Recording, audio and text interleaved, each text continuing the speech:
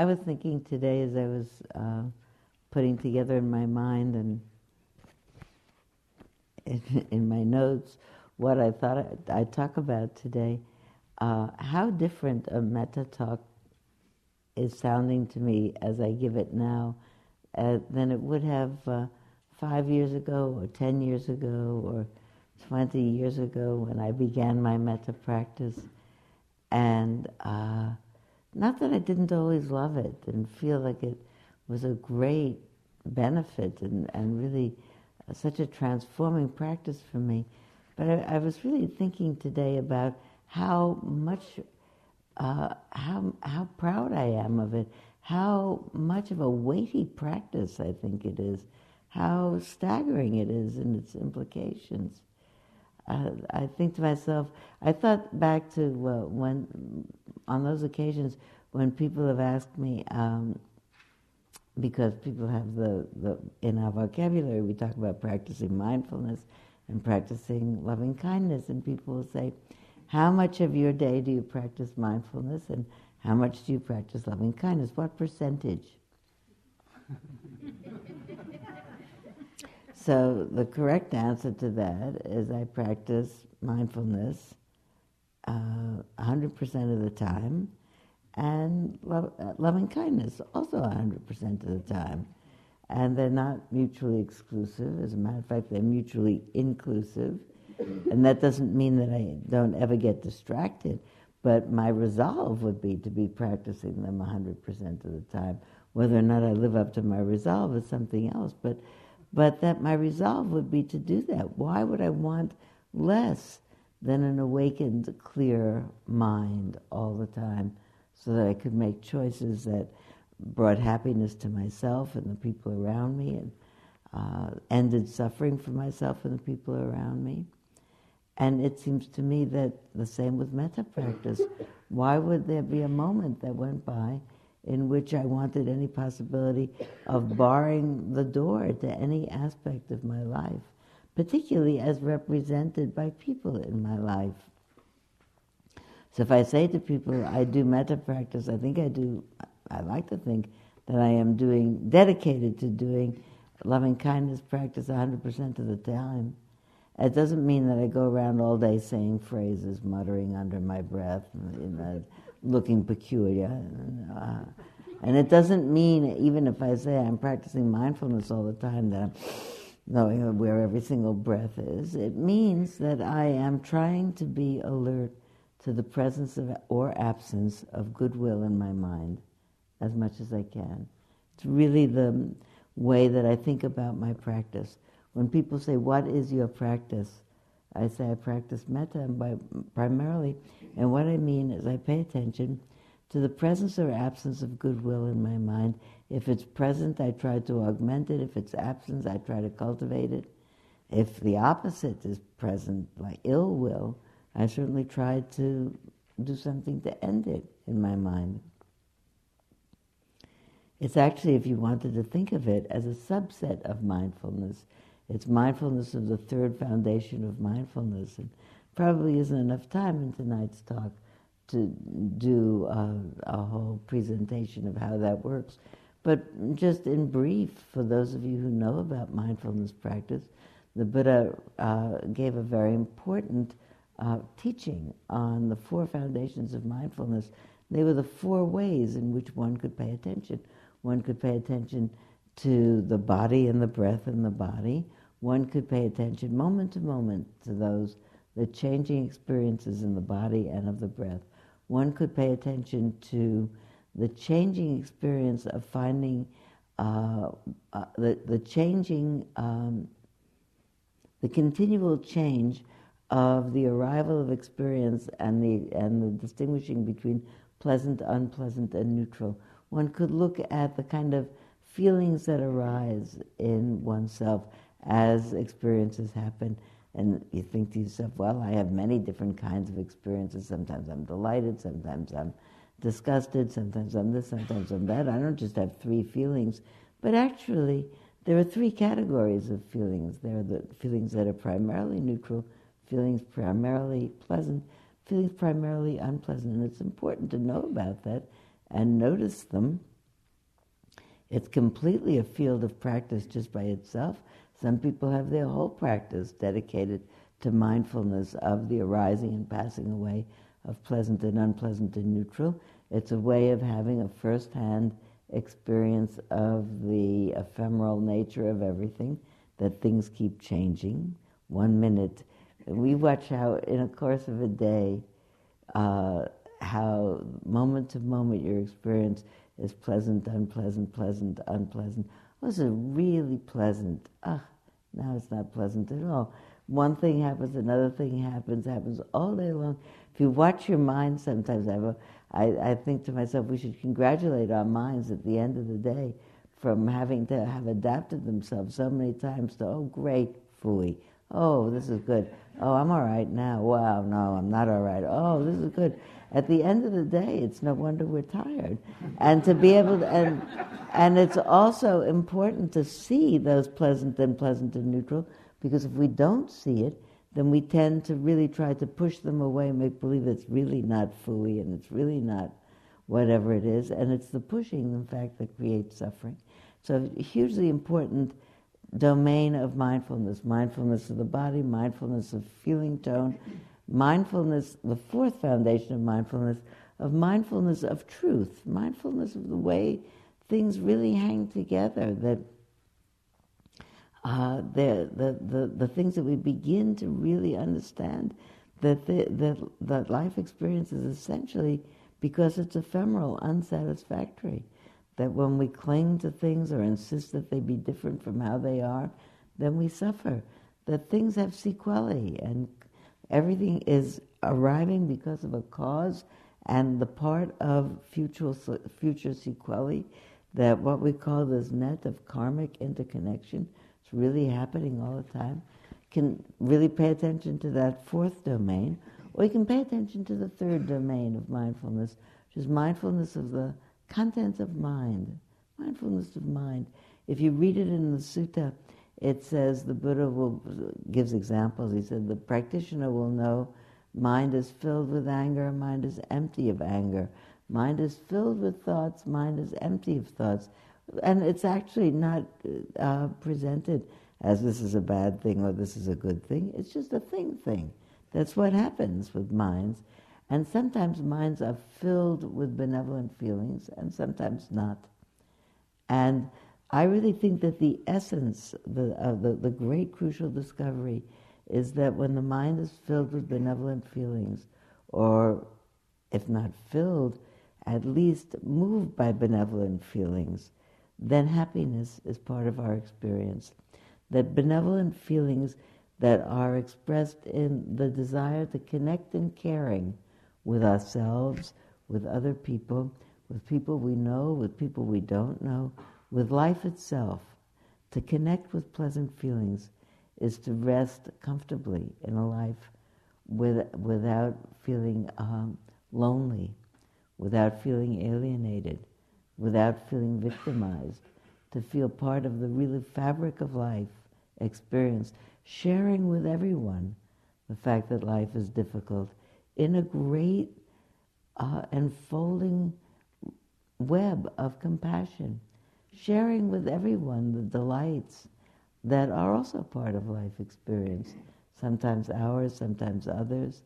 To say it's an extraordinary thing to be a human and part of this enterprise. Sharing with everyone the desire to lie down in peace and get up in peace, just the regular kinds of things that we wish our friends and wish our family and wish ourselves. I've been noticing that a part of the speech pattern has been changing in this country, that instead of saying goodbye, as people normally used to, people are saying be well. Be well. You notice that? People are saying be well, be well, be well. I don't think that's bad. I think that's actually lovely. I mean, it's a variation of goodbye, which is also a wish for support for people, but that's the third foundation of mindfulness of the presence or absence of benevolent feelings, of every kind of feeling in the mind, but specifically loving kindness for me is attention, mindful attention to that realm of my experience. And sometimes I know it by its absence. I'm maybe driving my car, and I begin to think about something that somebody said at a meeting or something, and I think to myself, I don't feel so happy about the fact that they said that. Matter of fact, that wasn't so nice to say. Just like they usually say nice things, not nice things. And that person is always pretty much responsible for messing up a meeting. And tomorrow, when I see them, it's not that I'll say anything, but I won't be so friendly, so they'll actually get it, that something's wrong. And my mind could start in on a story like that. And after a while, I'll be driving along, and after a while, I actually realize that I don't feel good, that my body is tense, my mind is not happy. And it's like a bell goes off and says, ding dong, not happy. And all of a sudden, I realize that what I've done is I've taken a story, I've elaborated it, and I've run with it. However much I know that the road to indignation doesn't lead any place good. It always leads to the same place, to suffering. And how it's really a volitional act to say, I'm not going there. Tomorrow I'll talk to that person in a wise and thoughtful way, and now I let it go. Breathe in and breathe out. May they be well, may I be well. May lie down in peace and wake up in peace. Each of us are going to be practicing, as we are this week. Many of you have been practicing before. We practice on this kind of individual level to keep the mind free of rancor towards the people we know, and sometimes the people we don't know. And what I was thinking about today, when I was thinking about how I wanted to put this to you, I was thinking about how at this point in the history of the world, how not only, I used to think of this as a lovely practice or a night's practice. I think of it now as a world-saving practice. That imagine what would happen if the world woke up tomorrow and people thought about their neighbors. May you feel safe. May you feel happy. May you feel strong. May you live with ease. And the neighbors thought about their neighbors. And everybody thought about their neighbors. And everybody, wider and wider circles, thought kind thoughts about each other. We would have a new world. We would suspend the spiraling violence, the spiraling greed. It's a feasible thing for human beings to do something as unusual as renouncing all violence and all enmity. Maybe there was a time evolutionarily when millennia ago, when the world was young, when people lived in small communities and had to take care of their own community and had to look out for, here come strangers, let's guard our own stuff from those strangers. But it's banal already to say that the world is one community. But we are, and what any of us does makes a difference for everyone else. I was thinking really about, as I was putting this together, I was all of a sudden hearing John Lennon singing Imagine. Imagine what would happen if everybody woke up tomorrow and said, wait a minute, we're doing it all wrong. We don't have to fight with each other, especially in these times where if you turn on the television, you can see in real time human beings shooting each other with intent to kill. It seems so bizarre. If we thought about it, if we stopped, if there was a moratorium, said everybody stop, and just put everything down and look around and think, what are you doing? This is not a human thing to do.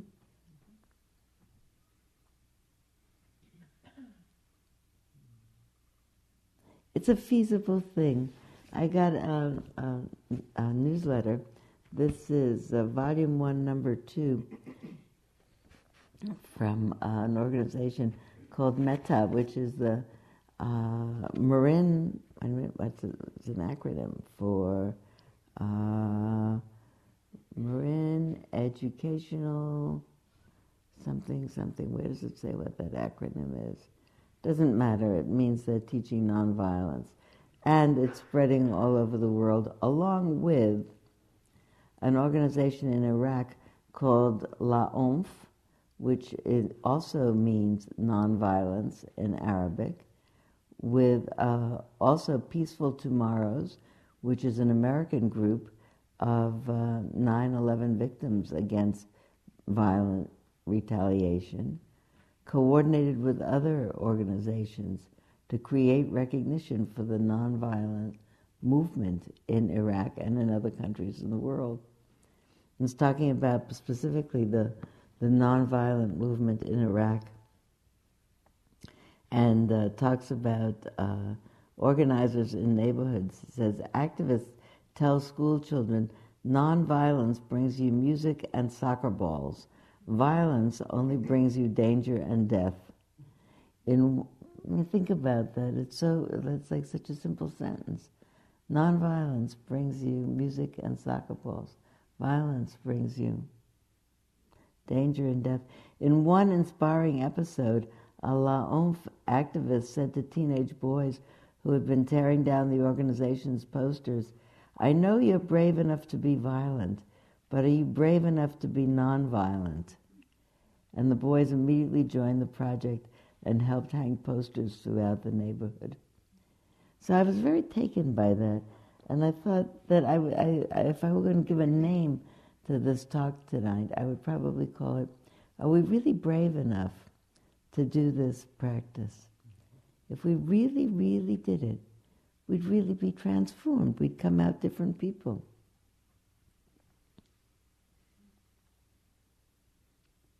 You know, I live in France part of the year, and one of the things that touches me tremendously, I bicycle a lot. As I bicycle a lot in rural France, and so the bicycle trips bring me through a lot of small cities. And normally, in the middle of a small city, any small city, there'll be some square of ground that's set aside as a town memorial, patch of green, and a memorial. And it will say, give a big list of names, and it'll say 1914 to 1918, more pour la patrie, died for our country. And first of all, my mind often has to do a big explosion about they didn't die for the country, they died for greed, and people, anyway, it does a whole big explosion about that. Like I'm going to edit the monument. And they really did die for greed and boundary and power and all of that. But whatever motivated that war, it happened. And a lot of parents' children died in those wars.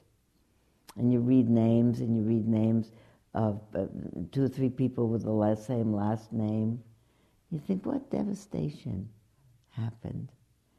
And I particularly think about it these days because, especially now that the European Union has open boundaries, people drive around and they're all over the place. And it's not unusual, even the fact that where I live is a fairly, it's not Paris, it's not a big city, but in my small town, in cafes, people are speaking German and Spanish and Italian, as well as French and some English. And you think to yourself, I look around at people having a good time and partying in restaurants, and thinking, 50 years ago, these people's grandfathers were killing each other, not far from here. 80 years ago, their great-grandfathers were doing the same thing. I'm very happy that they're not doing that now. But I'm sorry it didn't stop sooner. And I'm sorry that there are still places in the world where people whose great-grandchildren someday may be having coffee with each other are currently killing each other. It's going to take an enormous upheaval. It's so counterintuitive to say it's my intention not to like everybody in the world equally well, but to really wish no one ill. To really wish that to really know in the fiber of my bones and not forget it,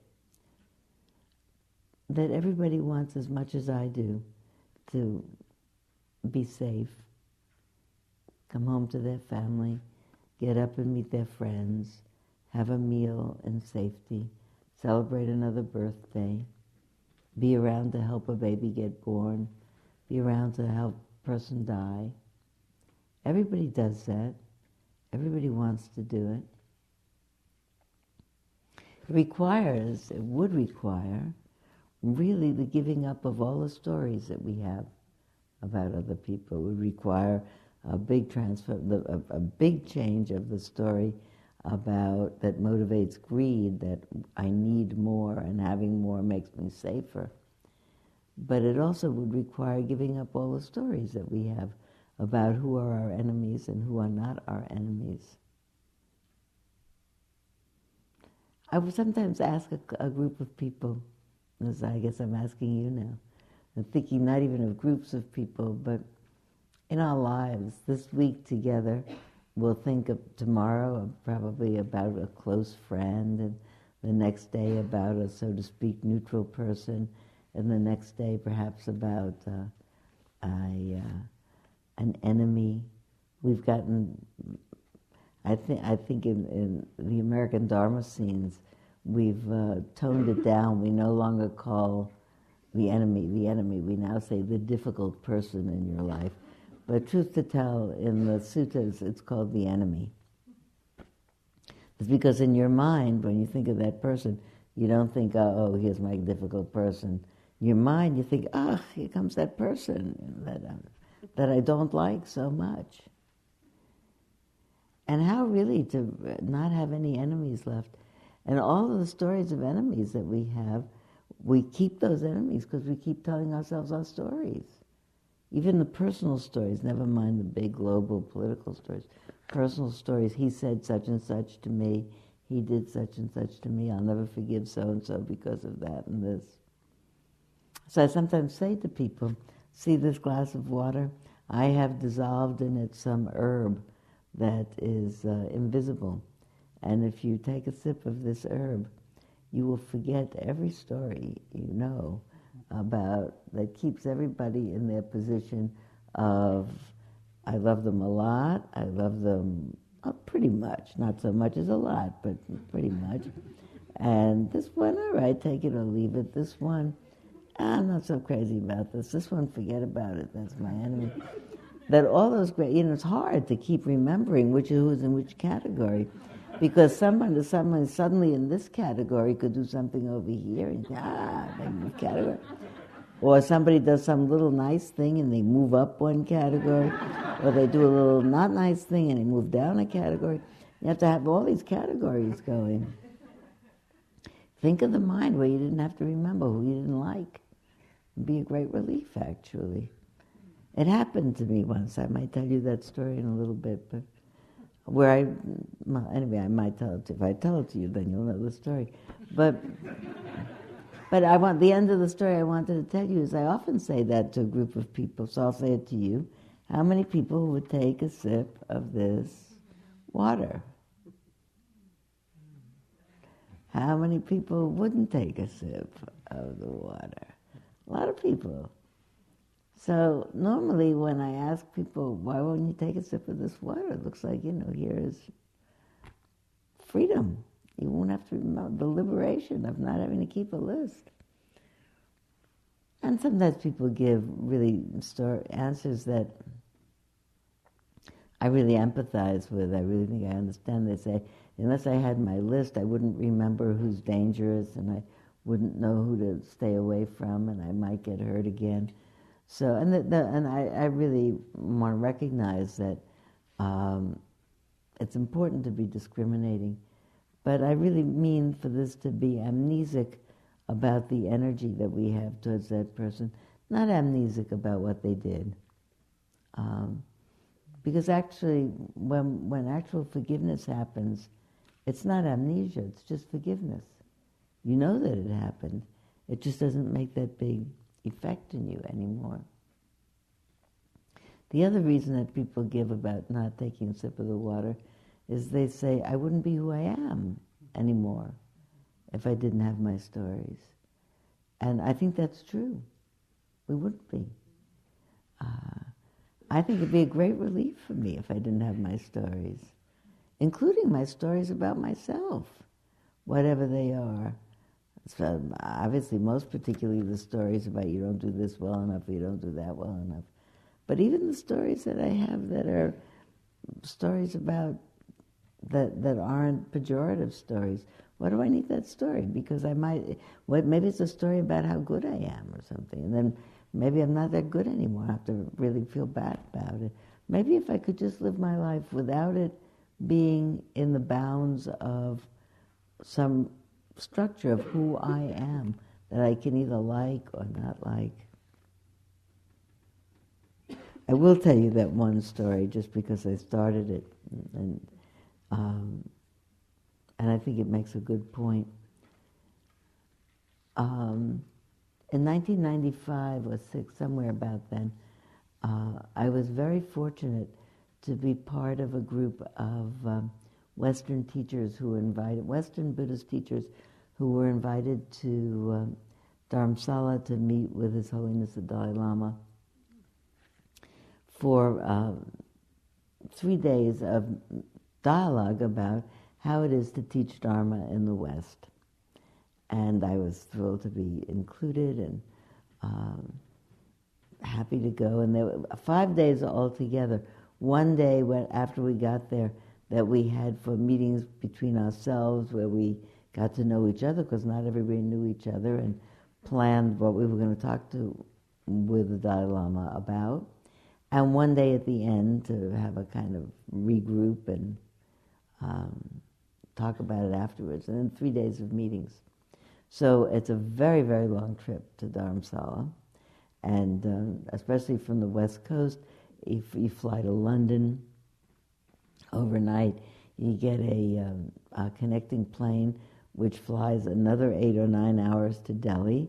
You arrive at Delhi in the middle of the Delhi night and go to sleep and don't sleep long enough and get up in the morning, and then wait the whole day and take the night train from Delhi up to Pathankot, and then you get in taxi cabs and drive for 4.5 hours along what seems always to be the edge of a cliff and a precipice. So by the time you get there, there's no turning back. You actually are there.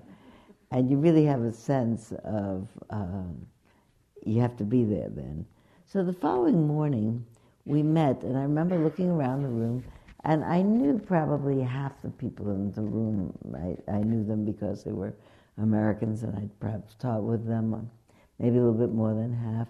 There were Europeans, there were some South American teachers, there was somebody from Australia, there were people from all over the place. Some I knew and some I didn't. And of the people I knew, I liked most of them. And with a couple of them, I'd had some uncomfortable moments. So if I looked around the room talking about pleasant, unpleasant, neutral reaction, if I look around the room, I think, good. Ah. Ah. Ah. Something like that. You watch your mind and say, please, phooey. Something like that. Please, phooey. Look who's there. So it's not like heavy, but you know that you feel your mind a little bit recoil because there is so-and-so who 6 years ago in a meeting in front of a lot of other people said some unflattering things about your point of view about something which you're now carrying around and took out of your file cabinet and remembered now, particularly for this occasion. So, but that's what keeps the stories going. That's how come you know it's phooey when you see that person. So, and everybody's a little tense, I'm sure. And this is the first morning we're meeting without the Dalai Lama. We're just meeting to meet each other and talk about agendas. And my colleague and friend Jack Cornfield was directing that meeting. He was leading it, chairing that meeting. And recognizing the fact that we didn't all know each other, he said, we'll go around the circle and each introduce ourselves. So, everybody here has gone around a circle and introduced themselves, and usually it's my name and where I live and what I do. So he didn't say that. He said, we'll go around the circle and we'll say our name, and why don't we each say the most challenging the most challenging thing facing you now in your personal spiritual life and in your teaching. Why don't we just do that? So, first of all, this is so Jack. I really want you to know this is very bad. I love him, and if there is a way to cut to the chase, that's exactly what he'll know how to do. And I admire him for it, both for thinking of it and for being able to carry it off. Anyway, he said, that's what we'll do. And you don't have to volunteer, say, I'll go next, I'll start, and we'll go around the circle. So it's all set. It's a fait accompli. That circle is going to come around to me no matter what. There is no way that I can disappear or suddenly be back in the West Coast here. It's too far to go. And it's too impossible to prevaricate. You can't possibly not tell the whole truth. It wouldn't make any sense.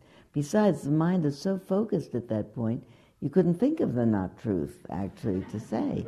You really couldn't. I mean, first of all, that's why I told you that travel story. By that time, the mind is so alert and so focused. There's nothing but what's the truth right in front of you.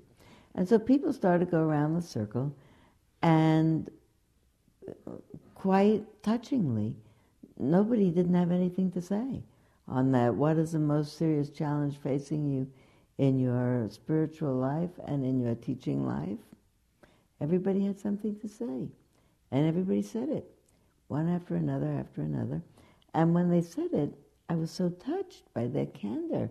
This person, and all people that I sort of knew that they were recognized teachers. But everybody was struggling. This one struggles, this one struggles, this one struggles, this one struggles. And each one tells about the struggle, and you feel moved by it.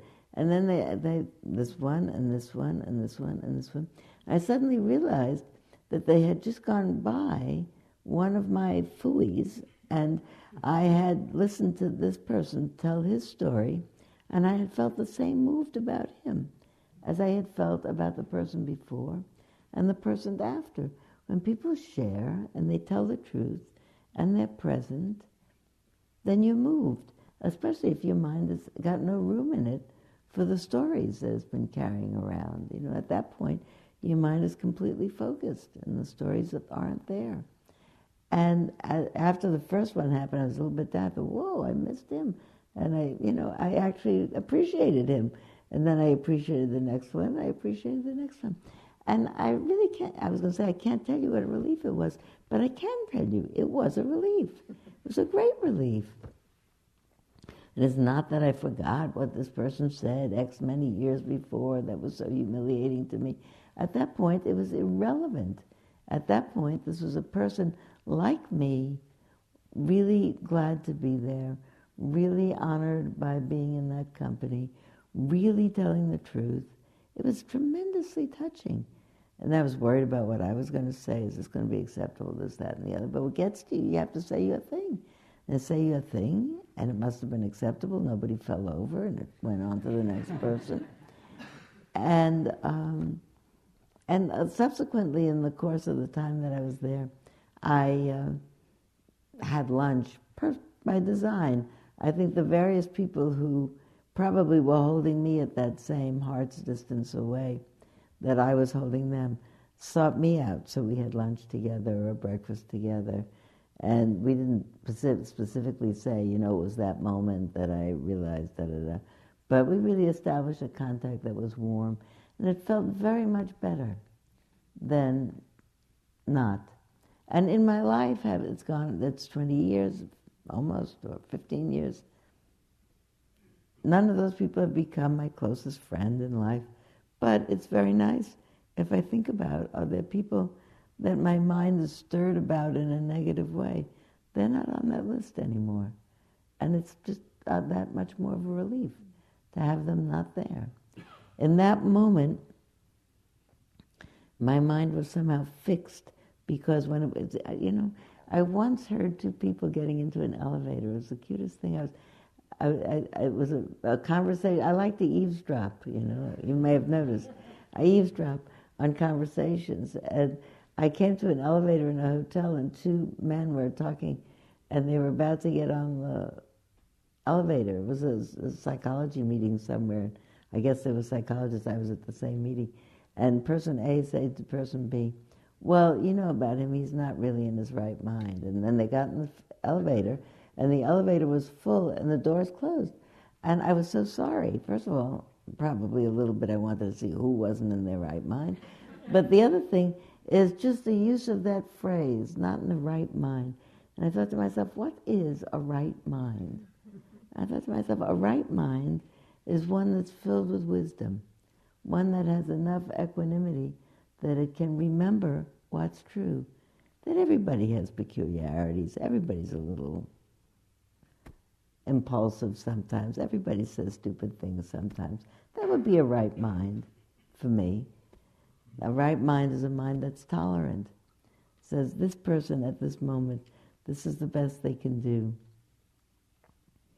It's one of my favorite teachings comes from a woman named Gwen, friend of Donald's for a long time. Well, Gwen was in a class I was teaching once where we were, it's this long-term Wednesday morning class that Donald and I both share now, where the people have been in it for 15 years, so they really know each other.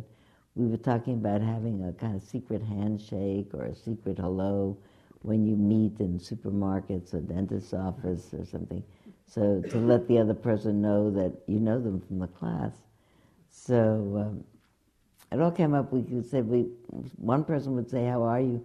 And the other person would say, I'm fine. And person A would know that fine did not mean that everything was good in your life, perfect.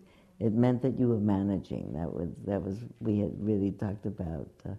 Everybody's life is complicated. So I said, well, that'd be great. We'll say, how are you? Fine, and we'll know they have trouble, but they're managing, because everybody has trouble and is managing. And Gwen said, no, I don't do that. She said, when people say to me, how are you, Gwen? She said, I always say, I couldn't be better, because I couldn't. Even when I'm terrible, I couldn't be better. And that's really true. I think it's a great teaching line. Isn't that a great teaching line? Couldn't be better. Even when I've lost my patience, I holler at my children, or I say something terrible to my partner. I couldn't be better. If I could, I would. Nobody purposely suffers. I mean, wisdom is very simple. That's a right mind. If I can remember when someone is doing something that's upsetting to me, they couldn't be other. Then I don't have to make them a villain for doing what they're doing. And I don't have to feel victimized. And then I don't have to feel frightened. And I think one of the ways of talking about liberation, and living a life that's liberated, is not being afraid. So now I want to talk about the benefits of metta for two reasons. You have to look at your paper. I'm going to talk about it for two reasons. Here's a story about why I want to talk about it, and then we'll talk about the benefits of metta. The story about it is when I began my metta practice in 1985 in Massachusetts.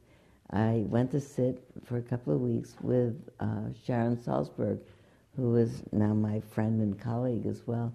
And Sharon was my metta teacher, and the first thing she said to me,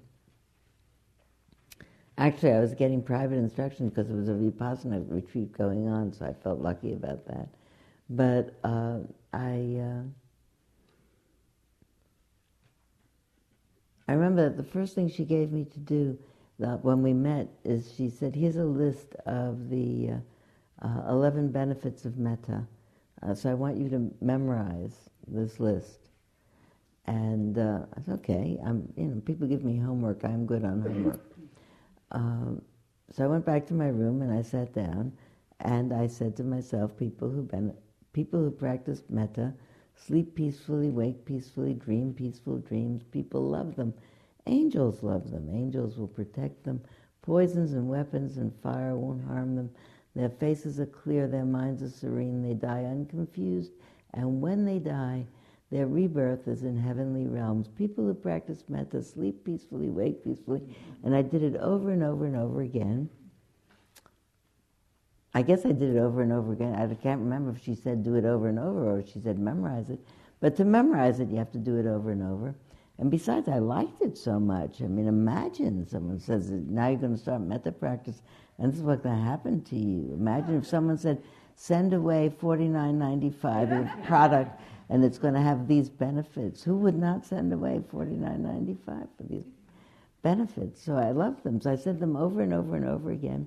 And I noticed, after some time of saying them, that my mind was in a very buoyant mood, and I felt very uplifted. And I really had a direct understanding of what a focused mind, what a pleasure it was to have a focused mind, a steady, focused mind, in which nothing else was presenting itself. My stories weren't there, my worries. I'm in a strange place. Am I going to learn metta? Am I going to humiliate myself? I'm a mindfulness teacher. What if I can't learn metta? I could have worried about 100 things, but I didn't, because my mind was filled with concentration. And it's not that the words were magic. It's that the words were pleasant enough and actually seductive enough. Hey, this is what I could learn. That I really wanted to say them over and over again. But I really had a direct understanding of the nature of the concentrated mind and what a pleasure it is. And I wanted particularly to tell you that story because none of us can emphasize too much that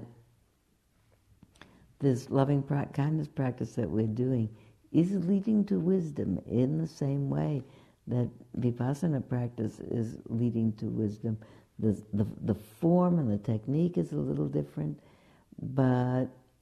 and the technique relies more heavily on concentration in metta practice, more heavily on concentration to allow the mind to become still and uplifted, buoyant, out of which wisdom arises. We're going to wisdom however you get there. And this one is particularly using concentration. So we'll say a lot, and came up in the interviews today, this is a little boring, this is not exciting, I can't remember the phrases, I say the phrases a number of times, and then I say to myself, I said this already. I really did say it already, but to somehow pass by all of the mind's arguments about why it's ridiculous to sit here, really with dedicated intention, making these resolves. It's not saying the phrases doesn't do it justice. You want to call it praying if you want, that would be closer. Or with ardor, making these resolves. Or wishing with all of one's mind. You might say that. That's what we're doing. Saying resolves doesn't quite come to the intentionality of it. So one of the things I love to do with people, so we'll do it now, is you have a chance to learn these by heart, and you have a chance also to see which of them is most appealing to you. If you were going to send away $49.95, which would it be that you'd want? But don't look at the page. Let's do it call and response. So you can feel when you say the response, which one really is intriguing to you. So I'll say, you say back, I'll say, you say back. People who practice metta, sleep peacefully, wake peacefully, dream peaceful dreams. People love them. Devas love them. Devas will protect them. Poisons and weapons and fire won't harm them. Their faces are clear. Their minds are serene. They die unconfused. And when they die, their rebirth is in heavenly realms. Good, right? All those are nice. I noticed I said Davis.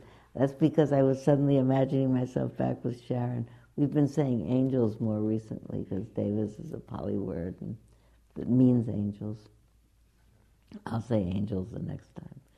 Did you notice that one or another of those really appealed to you? Okay?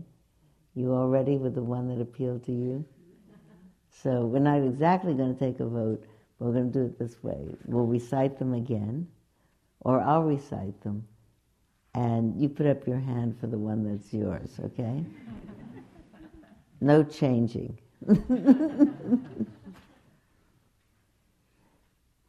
People who practice metta sleep peacefully, wake peacefully, dream peaceful dreams. People love them. Angels love them. Angels will protect them. Poisons and weapons and fire won't harm them. Their faces are clear. Their minds are serene. They die unconfused. And when they die, their rebirth is in heavenly realms. Something for first of all, somebody had, at least one person had their hand up for everything. You know, there's a way in which I think they pretty much all mean the same thing.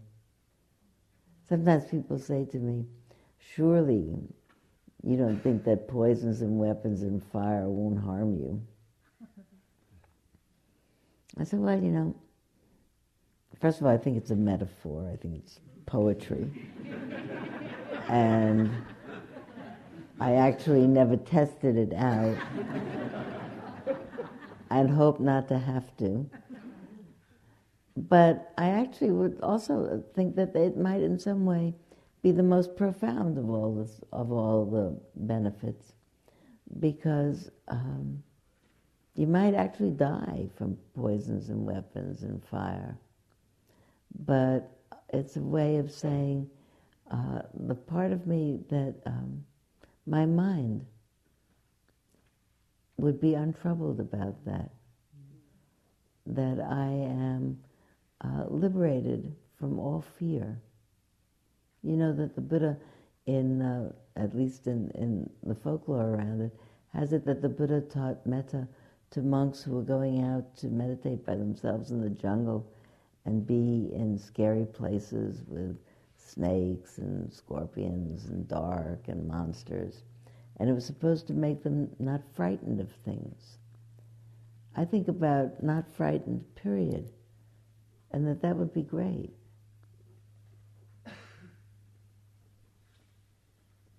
There's a place in that same, let's see if I see it right now. There's a place in this metta bulletin that I got. It was a wonderful line about not being afraid of, I won't do it right if I don't see, if I don't read it. Continued on page 5. Here it is.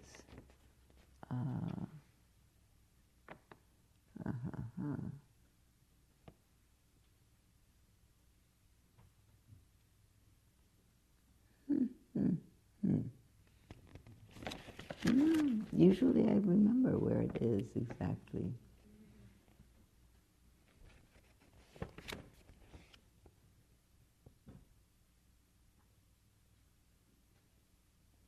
It's about a woman who was so devoted, one of the leaders here,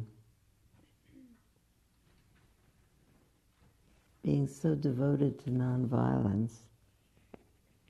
She said a set of people, it was a really quite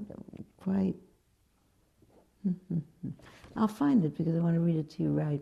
But menaced by a group of, a rioting group of people, she took a stand, actually sat down in a way of saying, this is my place and I won't be moved, in the way of nonviolent resistance. And the group that was attacking her surrounded her with cloths and poured kerosene on it and was about to light a fire to it. And they didn't. She said, because I sat there and I was not afraid that they would kill me. So they were too afraid to kill me. That non-fear, fearlessness, has a tremendous effect on calming down a whole situation, on becoming fearless. And that's what I think that the poisons and weapons and fire won't harm. That we become fearless. So I thought I would say a few words about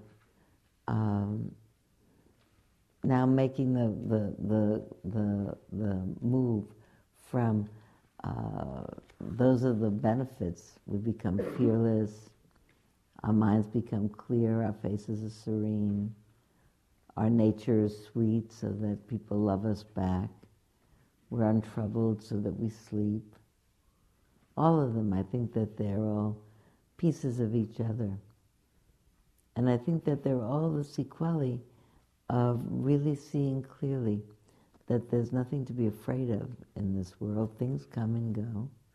There is life and death, and there is anger, but there are things to be concerned about and to take action about. But fundamentally, you don't have to be frightened. Really, to be fully alive, we could be concerned and involved and engaged, but not driven by fear. Really inspired by love. Really inspired by wisdom, looking around and seeing about how much suffering there is in the world. One of the things I think about the usefulness of stopping a story, all the stories that we're telling ourselves, is that we get to look around and see, look how much trouble there is in the world from greed and from hatred and delusion, and become inspired not to add to it anymore with one's own greed, hatred, and delusion. Really inspired just because out of our own empathic mind's response. So I tell you all of that in order really to inspire you to take a set of phrases, because that's the technique that we're working with this week. It is true that people do loving kindness practice without phrases. People do it sometimes by cultivating concentration on their breath.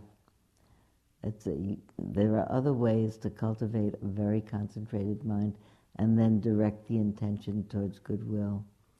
But this is a very beautiful way to use the phrases that incline the mind already to goodwill as the very object of attention and the stuff around which the mind becomes concentrated. So I'd like to say just a few things about choosing a set of phrases on that same piece of paper.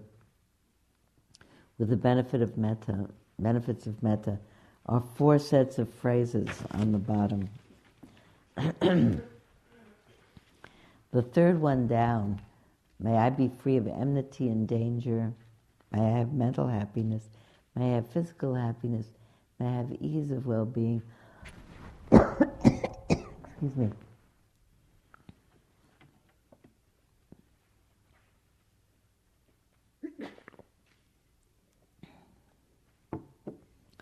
Is, I think, the most direct translation from the Pali phrases. And it's the oldest set in English that I know. It's what I learned from my teacher 20 years ago. And the truth is that even though I often say shorter phrases, or when I teach these days, you mostly use them because they've generally fallen out of disuse in the Western Buddhist community, because they're a little archaic and we don't exactly get it, what's mental happiness and what's physical happiness. But the truth is that I said them to myself so many times that in my own practice I'm often saying that if I'm riding in an airplane and my airplane starts to bounce, they go off by themselves. And it's like it pushes a button on a tape player and they start to play. so they're soothing to me. But I really think that the most important thing in terms of developing a practice and developing concentration this week is finding for yourself a set of phrases that you like, that are not too cumbersome, that you can say and remember, that you would like to say all of your life, and then say them. So sometimes people spend a great deal of time finding exactly the right phrase and editing and editing and editing and editing. And I felt very happy years later when we started as a teaching community to be much more spacious and say, pick out phrases that you like. I looked back and I thought I was so happy that Sharon never even mentioned doing another phrase. She said, here are the phrases, say them. So I did. And it saved me so much problems. And, I actually don't know what ease of well-being is, but, I figured that sounds nice, so that's okay. And I kind of figured out what the other things feel like to me. But I'd really like to encourage you to pick a set of phrases. The shortest set that we did today isn't here. May I feel safe? May I feel content? Or may I feel happy? Or may I feel peaceful? Heather this morning was saying peaceful. Later on I was saying happy. I would say, may I be safe, may I feel safe, may I feel happy, may I feel strong, and may I live with ease. I like saying, may I feel strong rather than may I be healthy. I would definitely like to be healthy, but I really want to have a set of phrases because I'm so convinced that they write themselves into your neural patterns that in the last days of my life, when I'm not healthy, and I have enough strength to think, I want to be able to say the phrases that I've said my whole life without making new ones. And so I leave out the healthy and have strong count as healthy, as strong as I can be. But healthy is fine. Pick out a set that you like and then do them.